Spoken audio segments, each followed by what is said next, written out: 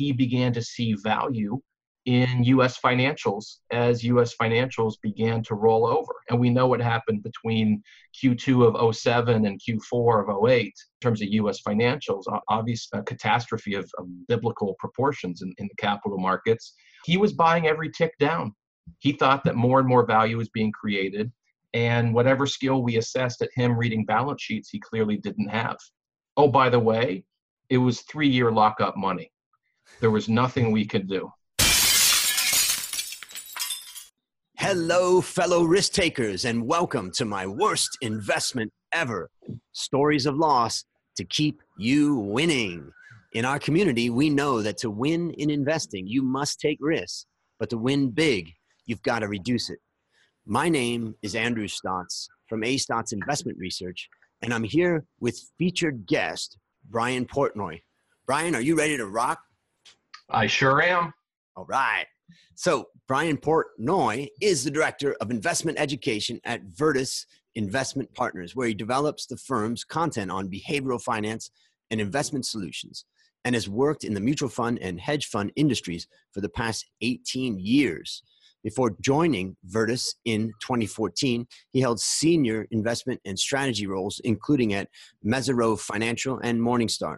Brian is the author of The Geometry of Wealth, How to Shape a Life of Money and Meaning. That's pretty cool, which he published in summer of 2018. And that's even more cool because you've just published it.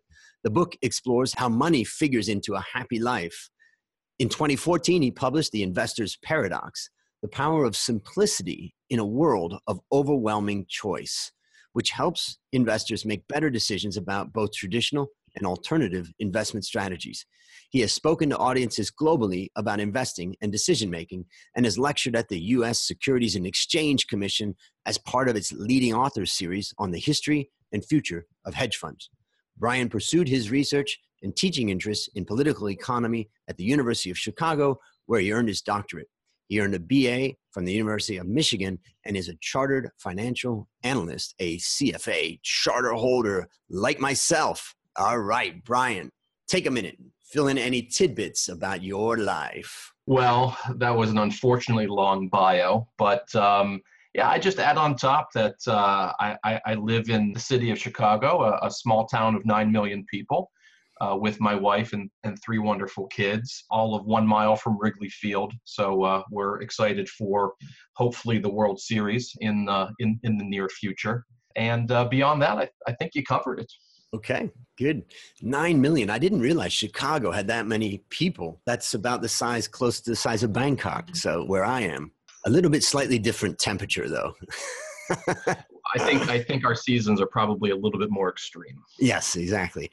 All right. Now it's time to share your worst investment ever. And since no one goes into their worst investment thinking it will be, tell us a bit about the circumstances leading up to it and then tell your story. Yeah, sure. So for a pretty long period of time, close to a decade, I worked in the hedge fund industry at a fund of hedge funds called Mesirow Financial, Mesirow Advanced Strategies. You made quick reference to it earlier in my bio. And starting in 2006, 2007 or so, I was the global head of research, hedge fund research for the firm. So I was actually based over in London, and at peak, we were managing something like $15 billion in client assets, all institutional capital, blue chip pensions, foundations, endowments, sovereign wealth funds, and across kind of 15 billion, give or take, we had maybe 80 or 90 investments. So our average ticket size, so to speak, was quite large, north of $100 million. And we had certain investments that were north of a $250 million. In that context of helping to direct global research, we made some good decisions and we made some bad decisions. And there were a couple that I was the quarterback on where it did not go well. So do you want me to dive in? Go for it. Okay. This is a painful one, and I've thought about it so many times. We were building out our global book with an emphasis on European and Asian equities, and it was around 2006 that one of the most successful prop traders in history, as far as we could tell, was spinning out of one of the largest global investment banks. And just given the nature of the network in the hedge fund industry, when top tier prop traders roll out of those organizations and create their own hedge funds, it's a big deal. There's been a number of legendary investors out of Goldman Sachs, in particular, from both the equity and the fixed income side, and actually on the currency and macro side as well. This individual who we were doing due diligence on was not from there, but from a very large and reputable organization where, we were able to verify that he and a very compact team, just a few other guys, were able to generate many, many billions of profits for the bank over a long period of time. And generally, he had a track record of success going back 25 or 30 years. So it was an invitation-only opportunity, which in retrospect was part of the problem. You can be on one side of the velvet rope or the other, and we'll get into that. I led the due diligence. It involved doing work in London, doing work in the south of France, doing work in New York, in terms of interviewing not only the portfolio manager, but the entire team, piecing together. And when someone rolls off of a prop desk and runs a hedge fund afterwards, the prop desk, by rule, can't really give you a history of the trade. So you have to sort of piece it together from a variety of different sources. So it really is a mosaic process that's in play that is very much part of the CFA curriculum from way back when. I assume it still is. And so we were able to, number one, validate that he had made some very profitable trades over a long career. Number two, that and more importantly, there was an investment process behind that, meaning that it's not nearly good enough in a due diligence context to see a winning track record. You have to know that there's a process behind it because, put crudely, you need to distinguish between skill and luck. And so, we were able to, I think, suss out, and it's not as clean as it would be for, say, a 40 Act US-based mutual fund where you've got sort of daily NAVs and you could look at it like that. That's just not at least it didn't used to be the nature of hedge fund due diligence. We dug in quite intensely, both on the investment performance and investment process front, as well as on the personal front. On the personal front, this was a guy who was known to be relatively brazen, which wasn't the most distinguishing feature, especially in the pre-08 hedge fund marketplace. You had a lot of guys that were quite bold, and this guy was out there. In fact, as was quite fashionable at the time, he would be characterized as an activist. So, there are still famous activists in the industry, whether it be, Carl Icahn or a Dan Loeb or, very successful gentlemen like that. So the fact that he was bold in terms of his public wranglings to extract value out of the stocks that he was buying, that was just part of the deal. We kind of had invested in lots of activist funds at that point, so it's not like we weren't familiar with that roadmap. And on top of that, he was known for, and we were able to validate, that he made very concentrated bets. If you look at one end of the spectrum, a quant fund, for example, might have hundreds or even thousands of small positions. They're going to win or lose based on the underlying factor exposure that comes through those many small positions. And there's been, firms like Renaissance, for example, that have been just fantastic going by that. But at the far other end, you have track records of certain folks, including this guy, and whether it be a Paulson or an Icahn or a Loeb, Pershing Square, Greenlight with David Einhorn, big guys who take very big bets. And so he was in that world. He was looking to raise a limited amount of money from a small number of partners. We were one of the firms that was, quote unquote, allowed to do due diligence on him. And he was able to raise really a few $1 billion in a relatively short period of time. And we cut him a check for north of $100 million on day one. So what could go wrong? I mean, when you describe that and you're setting the scene, yeah, it's really powerful. That what more could you have done?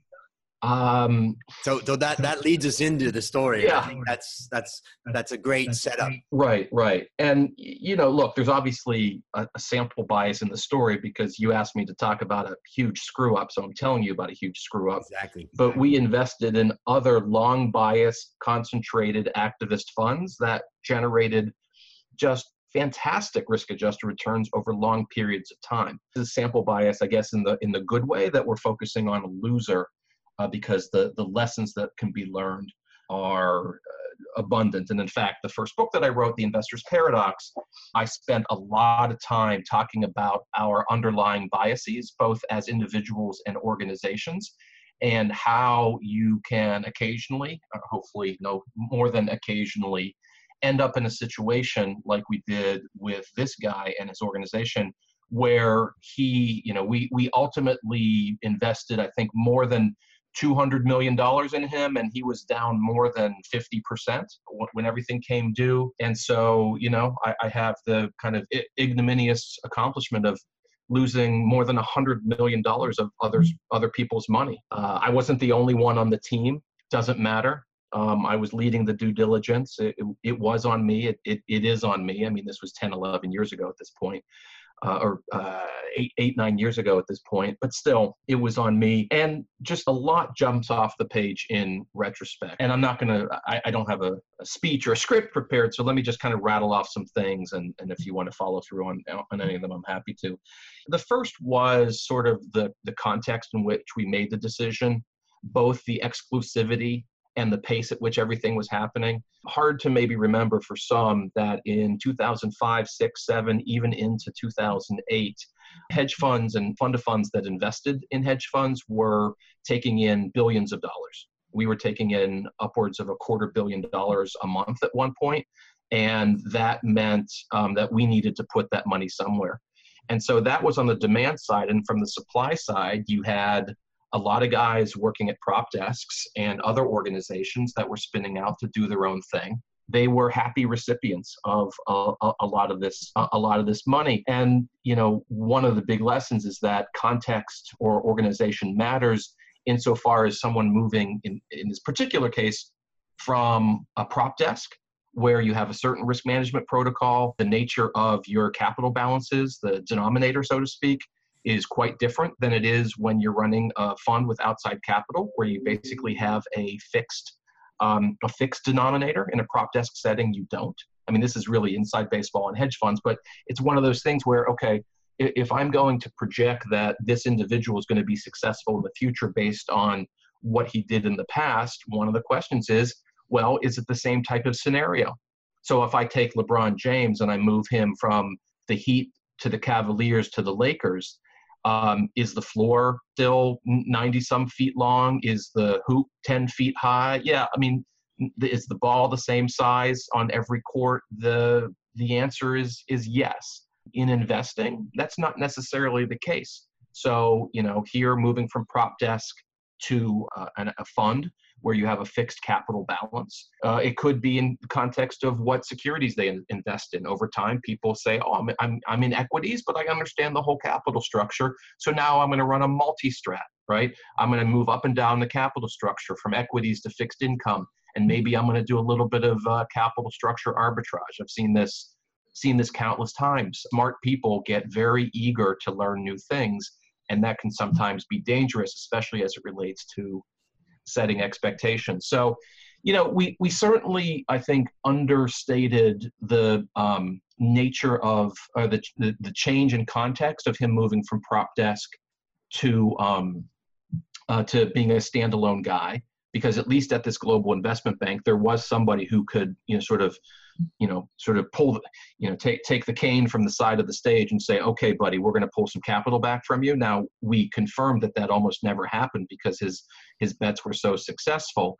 But in retrospect, it's clear that the risk management protocol that he needed to have in place at the hedge fund was not one that he was actually experienced with. He was used to making enormous bets and riding them through and them coming out pretty well. That wasn't the case here when the nature of a stop loss discipline was quite different than what he had experienced in the past.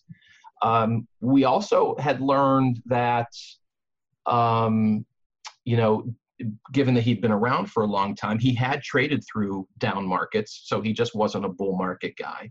Bull markets are similar, but they're never the same. We didn't really have a roadmap to understand what could happen in a 2008 type liquidity crunch that was very different than 00 to 02, when you basically had a, you know, the delta between value and growth flip 180 degrees, and a ton of hedge fund strategies do quite well because they tended to be long value and short growth. And so unlike Tiger, if they survived the late 90s, you would be in a very good spot. And the nature of the really concentrated positions in a bear market of any stripe, but especially a liquidity driven one, can bite you really hard. And that's what happened. I mean, he was so heavily invested in some of the stocks that he had such large positions that they were unmovable. And just to throw more kerosene on the fire, he had a global mandate. He was an equity-oriented guy. We thought from our due diligence, given his track record, he was going to be focused mostly on Europe and Asia, where he had, you know, made his bones over decades. The mandate for mostly any hedge fund is that you can do what you want, and, you know, the documents are written as such. There's really no recourse from that perspective. And what happened starting in early to mid 07 and especially into 2008 was that he began to see value in U.S. financials as U.S. financials began to roll over. And we know what happened between Q2 of 07 and Q4 of 08 in terms of U.S. financials.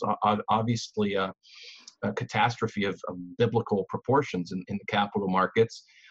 He was buying every tick down. He thought that more and more value was being created, and whatever skill we assessed at him reading balance sheets, he clearly didn't have. Oh, by the way, it was 3-year lockup money. There was nothing we could do. Now that I've made myself probably sound like a complete moron to your global listenership, I'll stop and see if there's any particular themes that you'd like to dive into. Well, I think it's a great point that the purpose of this conversation is to discuss worst investment. And I know for sure you're a very successful guy, so I appreciate that you would discuss this. In fact, there's many people that just refuse to discuss their biggest mistakes. So hats off to you, because I believe you've learned a lot from it. So basically, let me summarize some of the things, and I may ask a couple questions, and then we'll try to wrap it up. But there's so much to this. There's a few different points that I've written. Some of them that would maybe questions, some of them maybe just something to the audience. The first thing to the audience is that, as I always say, particularly within CFA, from an ethical perspective, your job is to follow the guidelines that you've been instructed to follow, that you've agreed to follow your mandate. Your job is to have no fraud, misconduct, and all that. And if you followed those principles, particularly in the hedge fund space, ultimately, best who is saying, I'm going to take this risk. The point that I'm making is that sometimes it's easy to blame the person. But the reality is that financial professionals, we do the best that we can. The second thing that was interesting is the concept of scarcity came up a few times. And I think that what I would take away from this is that maybe scarcity is really more of a marketing thing. And we have to be careful not to fall on the influence of someone saying this is a limited time, only a limited number of people. And so I would say that my first thing is the scarcity. Is something to be careful about. Now, one thing that you mentioned that professional investors will really recognize is there's also this urgency that's being put on yourselves and others at that time, with tons of money being thrown at you to manage. So that just is a really, really difficult situation. Now, the other thing that I would take away as a lesson is that, and this is something I always say about small business in general, is that running a small business is so different from working within a company. The infrastructure that's within a company is just all there. And when you go and set up your own business, none of it's there. So your success is not just going to be, hey, I did my job really well at this company A, and now I'm going to go set up a company doing that. No, you need human resource skills. You need risk management skills. You need a lot of different skills. And you need structures. And sometimes large companies have these burdensome structures that we don't like, but they can be valuable in that case. The last thing I would just highlight is the idea of concentrated bets. Really, in the financial world, generally, we like someone that's making concentrated bets. But two things really have to be considered. The first one is when you're making concentrated bets, you've got to have stop losses and your plan if something goes wrong, because something can go wrong really quickly. But even if you're sitting on good risk management, if the market starts to crash, you had a great saying that you said was positions were unmovable. You just can't do anything with those positions, and that can really hurt you. So those are the main takeaways that I take from what you've said. Is there anything else that you would add to that?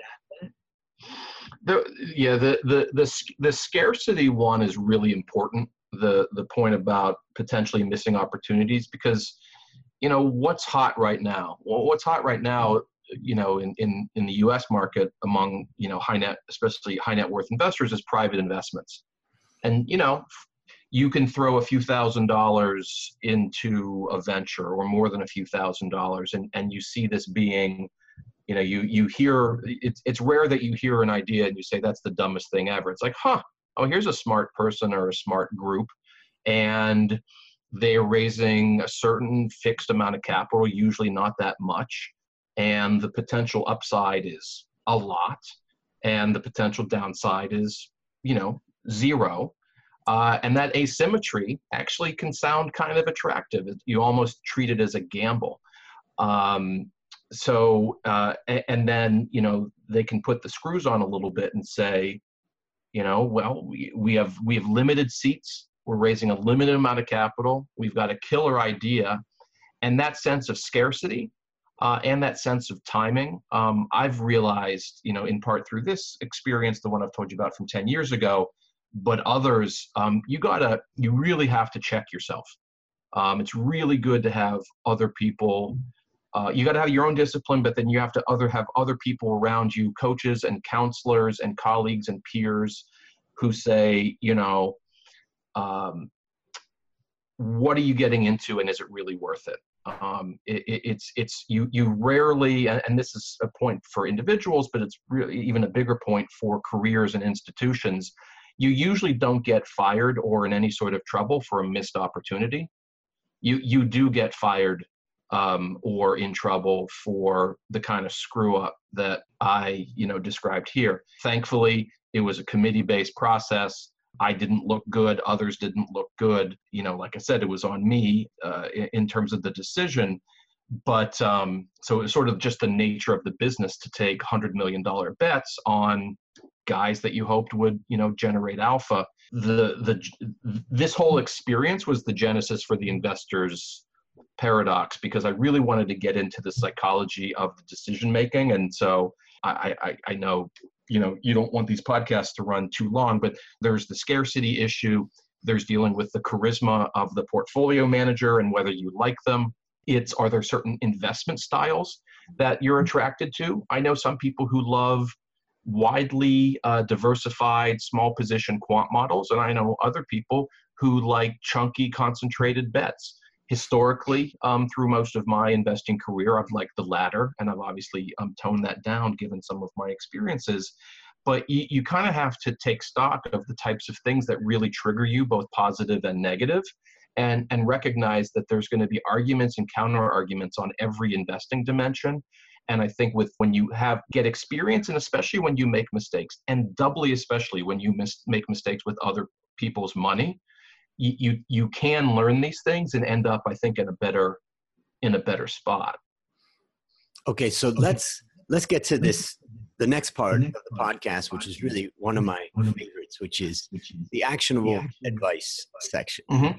And basically, the question that I want to ask is, based on what you learned from this story, and what you continue to learn, given that this story was 10 years ago, what one action would you recommend our listeners take to avoid suffering the same fate?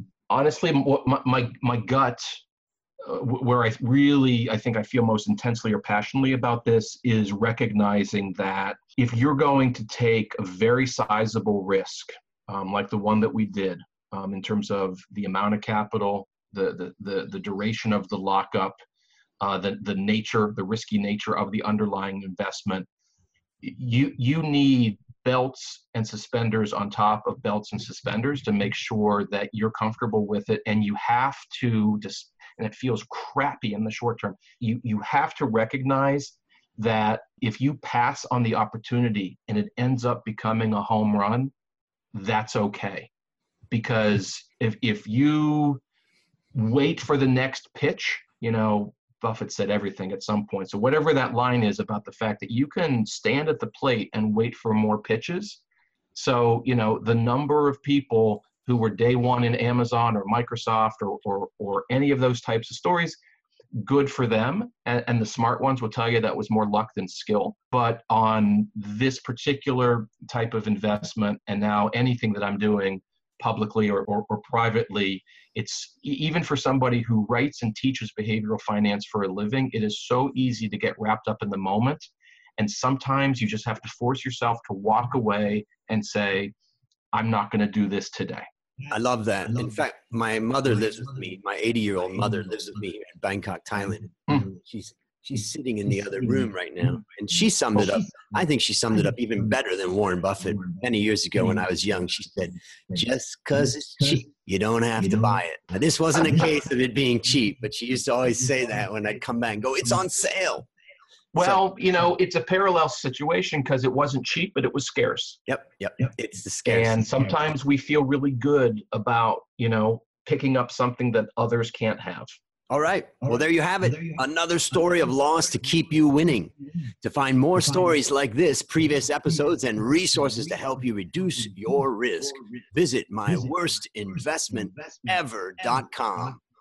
As we wrap up, Brian, I want to thank you again for coming on the show. I know it's painful talking about our losers, but our listeners are learning to win as a result. Do you have any parting words for the audience? Just stay frosty, manage expectations well, and you'll be in as good a spot as you can be. Well, that's a wrap on another great story to help us create, grow, and protect our wealth, fellow risk takers. I'll see you on the upside.